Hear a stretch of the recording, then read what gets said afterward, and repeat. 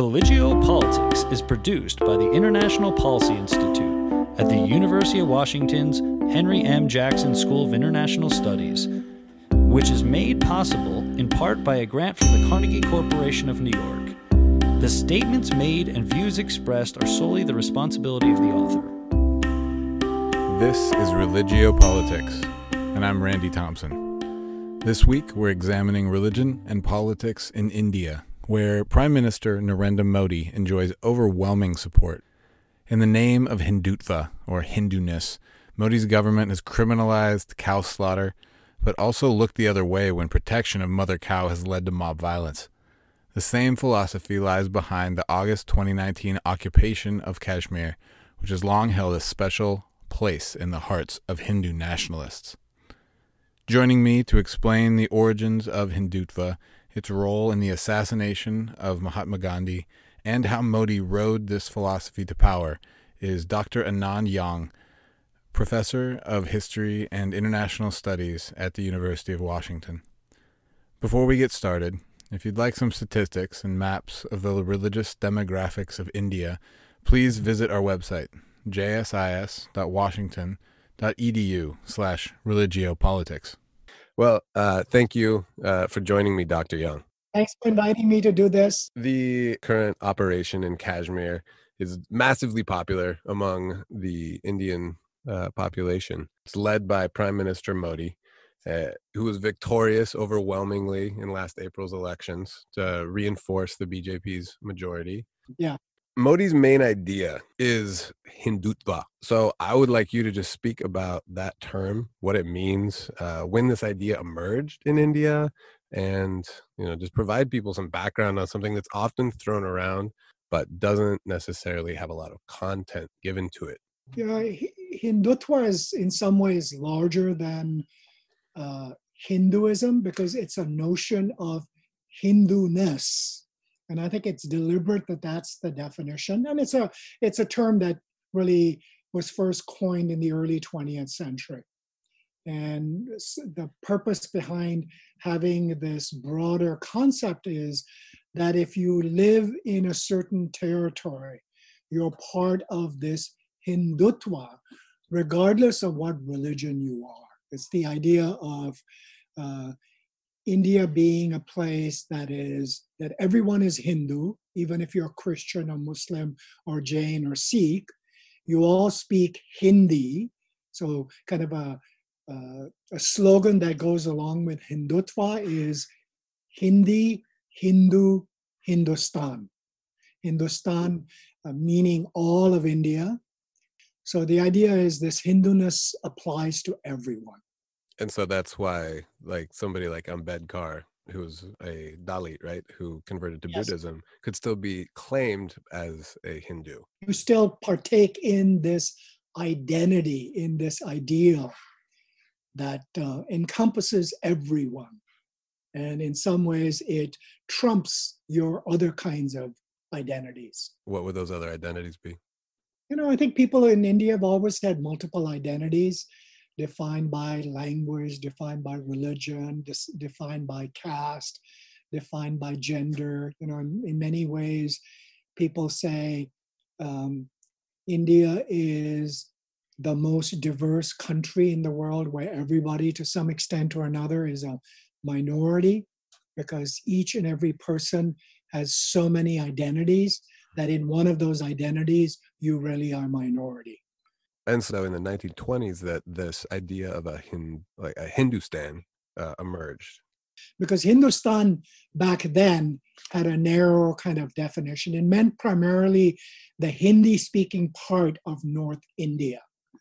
Although the Hindutva term dates back to 1923, it was sidelined right after independence for several decades, and in many ways repudiated by the fact that the father of the nation's Mahatma Gandhi was assassinated by someone who very much subscribed to this Hindutva kind of idea and felt that Gandhi's kind of Hinduism really was a sellout to the Muslims, that it compromised um, India to a great extent. The secularism was, to these people, always tainted because it was really designed to protect the minority Muslim community. So was he viewed as someone acting independently, or is it acknowledged that this went farther up? I think the conspiracy was never proven. I mean, they were acquitted, correct? The leadership Yes. was tried and Yes. acquitted. Yep. Yep. And most people accept that as legitimate. Yeah, I don't, he may have, Godse was a lone wolf operating with a few other individuals, but he was not acting on behest of Savarkar and other leaders.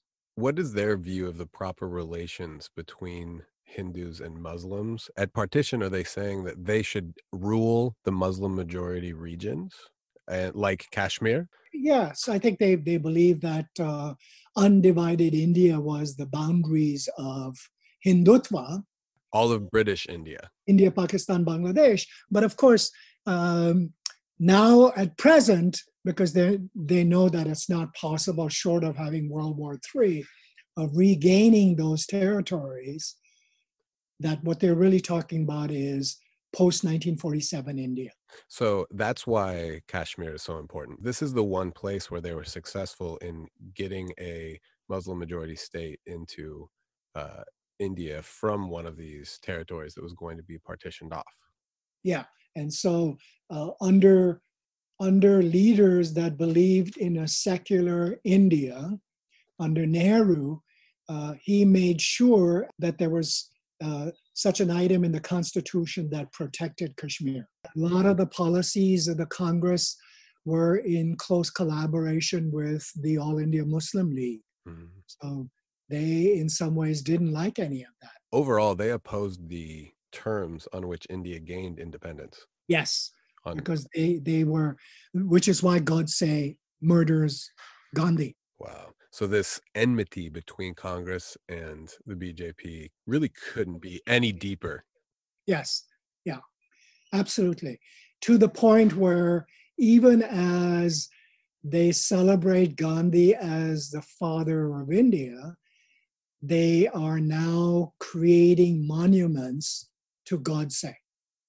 Right now. Right now. He's been heroized. Wow. He's sainted. Yes, because he stood up for Hindutva. So I want to return briefly to this idea of like how secularism played into this dynamic post-independence, and how and just the nature of what secularism means in India, which I think is very different than what we have in the United States. And I think that's really, really important to underline, that India's secularism means a certain kind of equidistance, which is a phrase a lot of scholars use, with all the religions in India. So it's not separation of church and state, but maintaining and accepting the presence of all the different religions. But even as you say that, from the very beginning, written into the Constitution was certain kinds of protections towards different religious communities.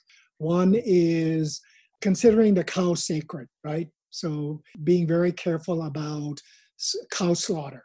Second is allowing Muslims to live under Muslim law that determines, say, questions of divorce. So at independence, then, the presence of this protected Muslim minority. It's a continuation of that kind of sentiment, which led to the assassination of Gandhi. Right, and the kind of exile of Hindutva to the political nether regions for quite a long time. It's really in the last few decades that the term has surfaced and gained any kind of following. I'll just read you their electoral performance after 1989, when for the first time they win, a substantial number of seats, 85. Then in 91, they win 120. 96, they win 161. And in 98, they actually take power, right? So in a decade, they resurge really to this center of Indian politics. What changed during this decade that allowed them to do that? Yeah, I think it's heightening of religious identities because the ruling party, Congress, uses it extensively as well. So people often begin with Indira Gandhi's use of, this is the other term along with secularism, Hindutva, that's really important in the Indian context, communalism. So Indira Gandhi really uses communal identities to fight against the ruling Sikh party in Punjab, and she turns to young radical Sikhs to help topple the Sikh-dominated government that was opposed to Congress in Punjab. And so she does this in the 1980s. And that's Operation Blue Star. And yes, which leads to, because what she doesn't realize is these young kids she turns to help fight against the Sikh establishment ends up championing independence from India and the creation of a separate Sikh state known as Khalistan. And that's what leads to the invasion. Operation Blue Star, the attack on the Golden Temple, sort of like attacking the Vatican if you're a Catholic. And that leads to her Sikh bodyguards assassinating her. So already before the right-wing Hindu party emerges and gains ground, Congress uses religious identities to mobilize people on its behalf. And again, totally bites it. It snaps back on that. Yes. Congress yes. almost immediately. Yeah, and you could say, one of the reasons why Gandhi is so successful and takes an elite nationalist movement and turns it into a mass movement around 1920 has a lot to do with his ability to mobilize religious identity and to speak in the vocabulary of the common people who understood the religious imagery he used. I mean, he was Hindu through and through, but he was a Hindu who believed in tolerance, which many people argue is actually very much part and parcel of being a Hindu. Because unlike say Abrahamic religions, there's no central authority, there's no central text, there's no set of priests that discipline, control, direct how one is as a Hindu. The idea you could be exclusive about that makes very little sense. Yeah. It was an anti-Muslim project. Okay. And in order to be anti-Muslim, You had to define something. to underline your own religious Right. identity. So it's just like India defines itself as a secular state in relation to the theocratic state that Pakistan becomes. So one thing that I want to talk about, I think a topic we haven't addressed yet, is the maintenance of holy sites and shrines by the government. Yeah, and part of talking about the maintenance of religious sites, of course, has to do with the long and complex history and the numbers of layers that are piled on top of what came before, both in terms, both architecturally as well as in historical terms, right? In terms of waves of people, waves of religions, waves of people coming from the outside and making India their home. So the notion that there's some space in which a monument is not sitting on top of something that was before them is absurd. It's always going to be on top of something. It's always on top of something, and Hindu temples have been built on top of Muslim sites. Muslim sites have been built on top of Hindu sites. Muslim sites have been built on top of other Muslim sites. The idea of conquerors, rulers, not saying, you shall build my mosque, you shall build my temple here, and destroying what existed before because it belonged to a previous ruler. Hindu rulers did that to other Hindu rulers. Muslim rulers did that to fellow Muslim rulers and to one another across religious lines. And one example of this, which becomes really the center of our story because it's so important for Modi and his rise, is the Babri Mosque, okay. or Babri Masjid, which just means mosque. Okay. So it's something Nehru was aware of, and he knew that the local government, which at that point was not dominated by Congress, was trying to use as a political pawn to expand their popularity. So what Nehru did was ask them to shut it down. And they didn't follow his orders completely. All they did was lock it up and not allow anyone to use it. And why would he do that? Because he didn't want to incite, this is right after partition where there's been all this bloodshed and there's been tremendous riots and when Hindus and Muslims have massacred one another. So he didn't want to stoke any sort of communal fires. And so his preference was to push that to the side and not have it become an issue by locking it up, not allowing anyone to bring in Hindu icons and putting it inside a mosque.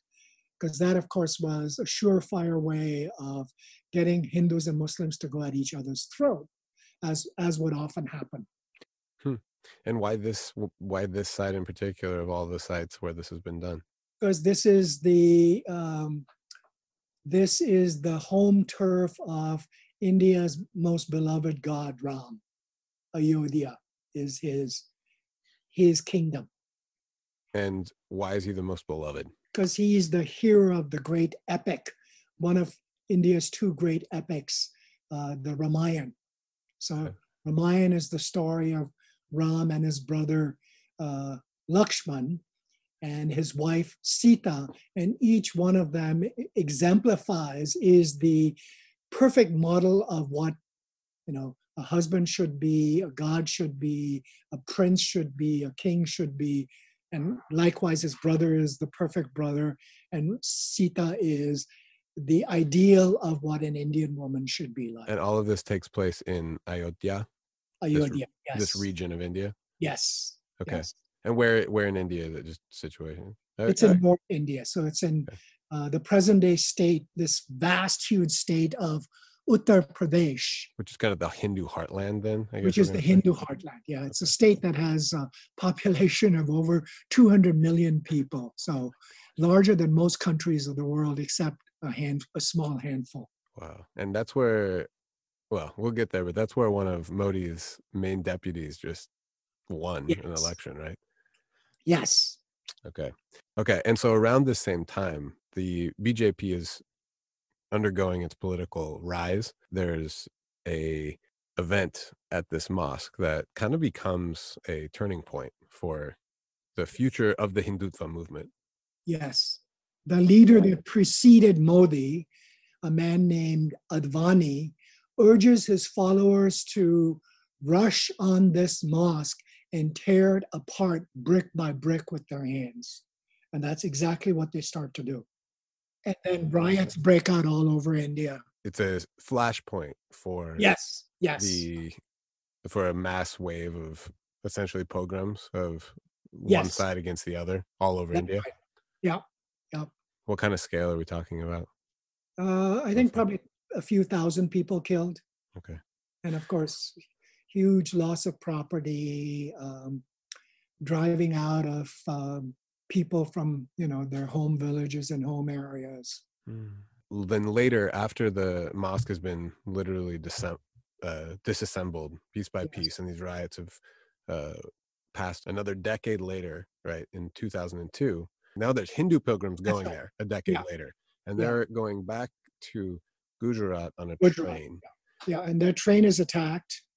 And so in 2002, in retaliation for certain passenger cars in which Hindu pilgrims were returning to Western India and were allegedly burnt by Muslims that targeted them, who believed that these Hindu pilgrims had desecrated Muslim shrines, there's an outbreak of violence directed towards Muslim communities in the Western Indian state of Gujarat at a time when Modi was the chief minister of the state.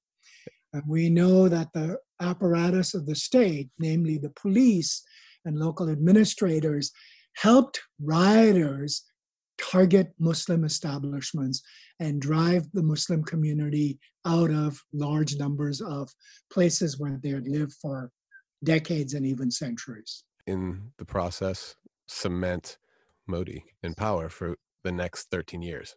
Yeah. So if people like Gandhi and Nehru are seen as weak, and this is a familiar scenario, right? Didn't stand up to the evil Muslims, you now have Hindus taking charge again. Right? So these Hindu leaders are different in that they are seen as strong. And one of the things Modi often boasts about is his chest size. Literally, his girth, yes. Yeah. That he's a big guy. He's not very tall though, right? He's not very tall. Okay, no. so you got to go horizontal. That's a pretty good move. He's a very smart man. You got to go width. Or width, yeah. Circumference, I guess, really, right? Yes. As a chief minister, is his whole rule composed of, anti-Muslim violence and so this kind of stuff, or does he have some positive accomplishments? I think the positive accomplishment is Gujarat was one of the most successful state economies in India at a time when growth was really slow. Right. Growth was what used to be derisively called Hindu rates of growth, so less than 2% per annum during Nehru's entire administration.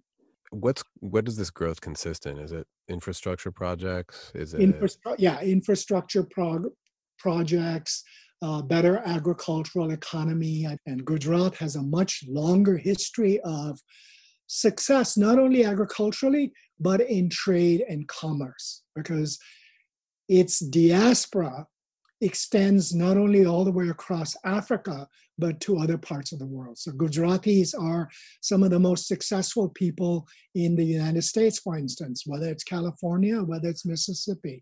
Many of the motels and hotels and things like that are owned by people who are from Gujarat. And that's why the diaspora, at least in the United States, is pretty supportive of Modi. Yes. Yeah. So this is why, howdy Modi, Right. I was going to try to end with that, but I guess we got to it early. No, because of course, Houston is one of the centers of where the large Indian diaspora is. So this is really what Modi rides to success in the national elections in 2014, when the BJP wins the first non-Congress majority in Indian history. That's right. And he's running on a campaign that's not Hindutva as much as, hey, look what I did in Gujarat. This model is what I'm going to apply to the rest of the country. What does he emphasize here? He emphasizes development. Okay. And it's a word he uses over and over again. From his lips, you never hear any communal or explicitly anti-Muslim sentiment. Mm-hmm. But the echelon below him, of course, use that Hindu-ness kind of identity at the state level, at the province level, all over India. And then all the way down to the local. Yes. He himself did not mouth anti-Muslim rhetoric too loudly, although I think the way he talks about certain things, it's code language for what the rest of the leadership is saying. But the leadership below him used it very effectively, and at the local level, of course, they used it to a great extent to rally the majority community. What are the names of some of his main deputies? The most notable kind of leader below him is a guy named Amit Shah, AmitShah. And Amit Shah has been quite explicit about what I think are the true ambitions and aims of the BJP. So it's Amit Shah who talks about withdrawing Article 370, which gave certain amount of autonomy and certain kind of protection to Kashmir. If somebody was interested in really knowing what the direction of the party was, they wouldn't listen to Modi. They would listen to Shah. Yeah, Modi is the public face of BJP, not only for India, but the world. Very sophisticated political machine. Yeah, he's very careful about cultivating a certain kind of identity. So, for instance, he swaths himself in beautiful clothes so that it can cover his massive chest.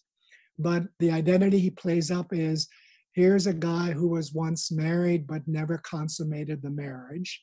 So he's kind of like the religious leader who, through abstention, enhances his spiritual power. And that is his political identity, is a Yes. spiritual man. He's a spiritual man. He meditates. He takes pilgrimages up to the some of Hinduism's most sacred sites up in the Himalayas. He takes lessons, or he listens to godmen for their advice, but then he's ready to shake hands and embrace President Trump on the international stage. In power after 2014, this is his role, is doing these. I mean, it's kind of public relations, really. But what does the actual government of Hindutva look like in practice? Popular campaigns that won him a lot of support, cleaning up India. And so he had this campaign where he himself picked up the broom and swept a certain piece of ground. Symbolically, that is quite meaningful because that's a job usually done by untouchables. And even his toileting public sanitation campaign, which won him the Gates Award, right? Gates Award here in Seattle. He is creating something that is that India has sort of a crying need for. A huge chunk of its population does not have access to toilets or potable water. What other initiatives has the BJP government undertaken? I think their big goal is, and a very difficult one to attain for very obvious reasons, is to develop manufacturing. India wants to be a powerful manufacturing country because, as it has realized, software can only get you so far because it doesn't employ huge numbers of people, and you're competing with other parts of the world that are equally well developed in kind of sort of that kind of economy. Okay, so they've been focused, though, overall, you'd say, on economic development. So there's one policy initiative that Modi undertakes is the cow protection laws. Well, the Constitution never banned cow slaughter completely because it can't, because it has a large Muslim population. And it's not just Muslims who eat beef, plenty of Hindus eat it. And among certain Hindu communities, including at the upper caste level, there were always people who ate beef. Dalits and others, of course, always ate beef, along with Muslims. Furthermore, India has the largest number of cattle in the world. It is one of the world's greatest centers for leather. This cow slaughter has huge economic implications. So how much of that has been then at the national level that they have implemented bans on cow slaughter or restrictions on it, or how much of it has been state by state? Yeah. And what Nehru did was Nehru left it up to states. He never instituted an all India ban, but encouraged states to work with their local populations in sort of being as humane as possible and protecting the cow as best as they could. That's always been there. Be good towards the cow. But still, we're going to use the cow for the leather and the meat that it provides. Obviously, something's happening, right? You're not just waiting till the cow dies. Yeah. But certain states, of course, openly flaunt it because in a state like the southwestern state of Kerala, that is dominated by Muslims and Christians, as well as a Hindu population, beef eating is done publicly. But it is banned now on the national level? The government has tried to ban it, yes. But has not. But it's not being implemented everywhere. No, it's not being implemented everywhere, but it has led to frequently to acts of violence because a Muslim seen walking with a cow towards the marketplace or heading home with it is often intercepted and beaten up or even killed. is there, so which I imagine then that the regions that where this is most pronounced, right? The bans are enforced most strongly are in that Hindu Hindi belt, homeland. North India, particularly North India. But Okay. it's also happened in other parts of India. Okay. Let's see. Let's talk just a little bit about that region in Uttar Pradesh and its current chief minister, Yogi Adityanath. Swami Adityanand, his hands are bloody because we know one of his youth gangs was very much involved in some of the communal violence that has occurred in UP, and he's openly uttering communalist kinds of sentiments that have led to violence. So, where does Kashmir now fit into Modi's vision and the BJP's vision for India's future? Taking over Kashmir, a disputed territory in which the Indian leadership has never had the plebiscite or the election they were going to have so that people could follow their own preferences and elect to go with India or Pakistan. That never happened. By taking it over, he is showing how strong he is. Both the Modi-Shah leadership has demonstrated that they're capable of standing up to Pakistan and capable of standing up to Muslims. So it really is a return it's a Hindustan. Really Kashmir should not, or really all of Pakistan should be part of India, but we'll settle for Kashmir since that's all we got in 1947. Yeah. Once Kashmir is brought under the thumb of the Indian government, and it remains to be seen whether that's really happened, because all the scholars I know who study Kashmir and who are in direct contact with people who are still living in Kashmir proper, where all the Muslims are, talk about it really being an area under siege. I think it wouldn't be surprising if there ever was a vote taken there, that the overwhelming majority did support something that was not pro-India. Or for that matter, probably pro-Pakistan. I think over time, Kashmiris have become increasingly alienated from both India and Pakistan and would like to be left alone and to have their own autonomous political entity, which of course is very difficult to do because it's one of these landlocked states that's totally dependent on India and Pakistan for big chunks of its economy. But this is seen as win-win in the rest of India. So what BJP did in Kashmir does not sit well with the few million people that inhabit Kashmir, the Muslim population at least, but wins a lot of votes, a lot of support in India. Most of the people I grew up with in India who are middle or upper middle class now, the WhatsApp group that I belong to with them, they all send me messages all the time where they're hooting and hollering about how India has taken over Kashmir finally.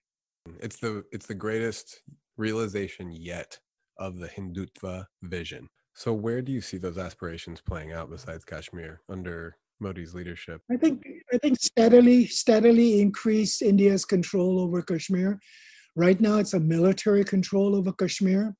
I don't know whether it's ever going to be possible because the only way you can control a population of several million is by having almost 200,000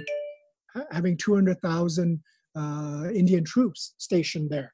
There's somewhere in the range of 100 to 200,000 Indian military personnel stationed in Kashmir. So is this going to be the only real place that Modi can reach out? Is there any other fronts? I think the same thing is happening on the Northeast. I mean, it's a different kind of situation because the Muslim leadership of Kashmir at the time of independence, at the time of 1947, were nationalists. I mean, there were Indian nationalists who fought alongside Nehru to win India's independence, whereas in the Northeast, there were always separatist tendencies. This is also an area where large numbers, because of its geography, where large numbers of refugees from Bangladesh have migrated, and many of them, because they're refugees from Bangladesh, are Muslims.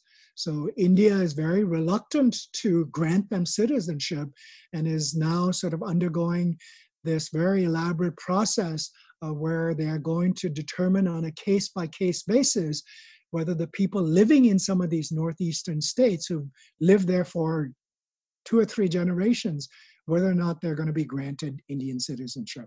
And it's really a Hindu-Muslim kind of issue. Is the BJP popular in those areas as well? They have surprisingly been making inroads into that area.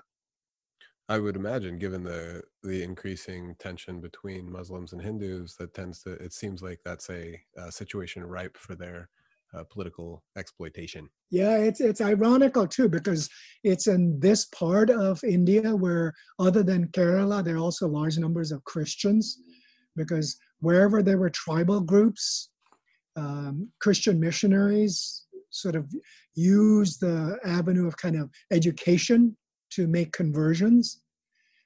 But I think the Christians there, as well as the Hindus and Buddhists who inhabit that part of Northeast India, I think are somewhat resentful of the large Muslim presence.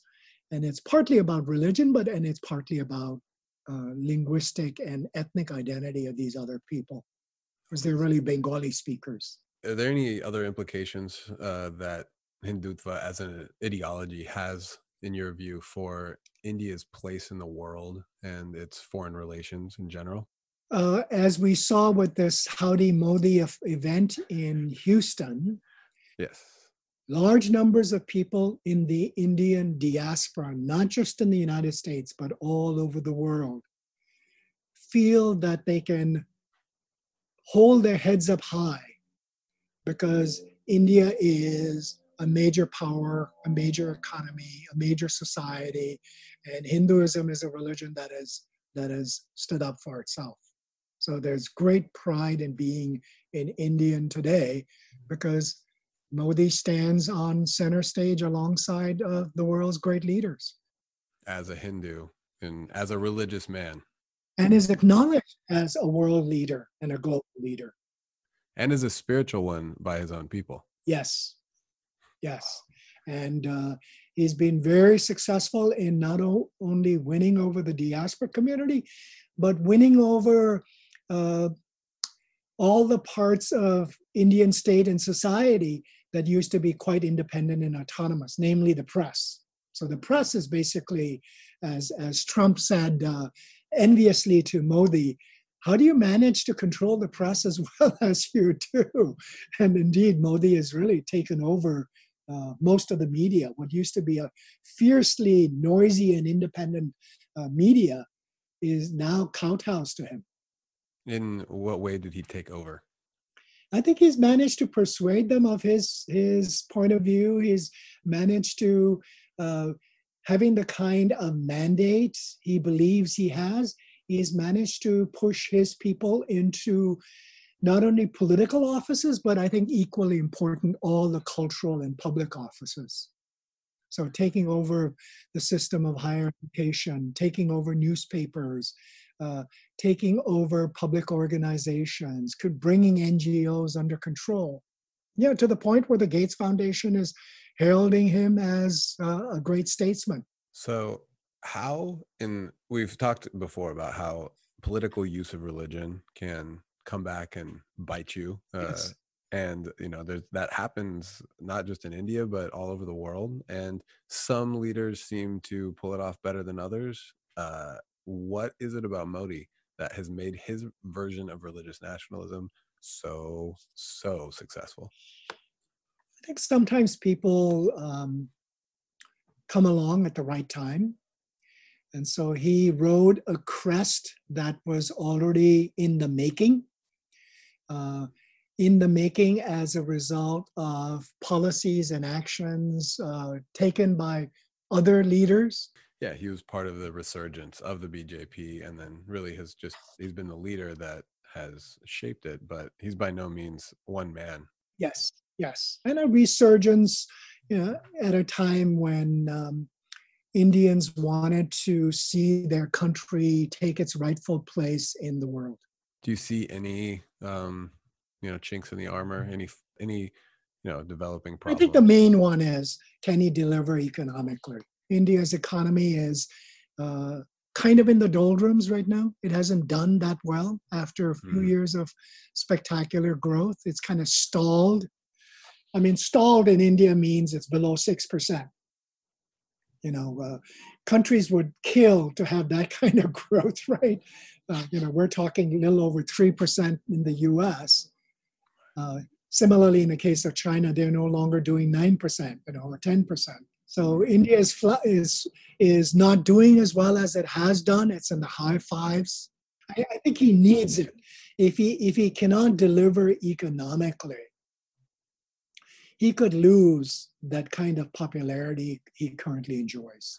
I mean, populists are always subject to the review of their constituents on whether they've actually brought home the bacon. Yes, at some point you have to deliver. And it can't just be the moonshot and nuclear bombs or, meeting world leaders and being best of chums with them. You got to deliver in India, it's a lot of people look at such things as, what is the price of onions? What is the price of potatoes? What are inflation rates? Has the price of petrol or gas gone up? Things like that are very, very important. Crucial. The daily bread and butter. The day-to-day. Yes. Just like everywhere else. I just want to say thank you very much, Dr. Yang, for coming on the program with me and voicing all these very expert opinions. And I hope that it's been somewhat enjoyable for you as well. Oh, yeah. Thanks for inviting me to do this. It's been fun to kind of piece together all these different thoughts and different developments and try to make sense of it. If you'd like more background on religion and politics in India, please visit our website, jsis.washington.edu/religiopolitics. You can find me, Randy Thompson, on Twitter, and you can find this show on your favorite podcast app. I hope you'll join us for our next episode on China's One Belt, One Road project. Like the old Silk Road, this massive infrastructure network runs mainly through countries with Muslim majorities, and we'll be discussing how China has engaged with Islamic actors abroad, especially while re-educating its own Muslim population.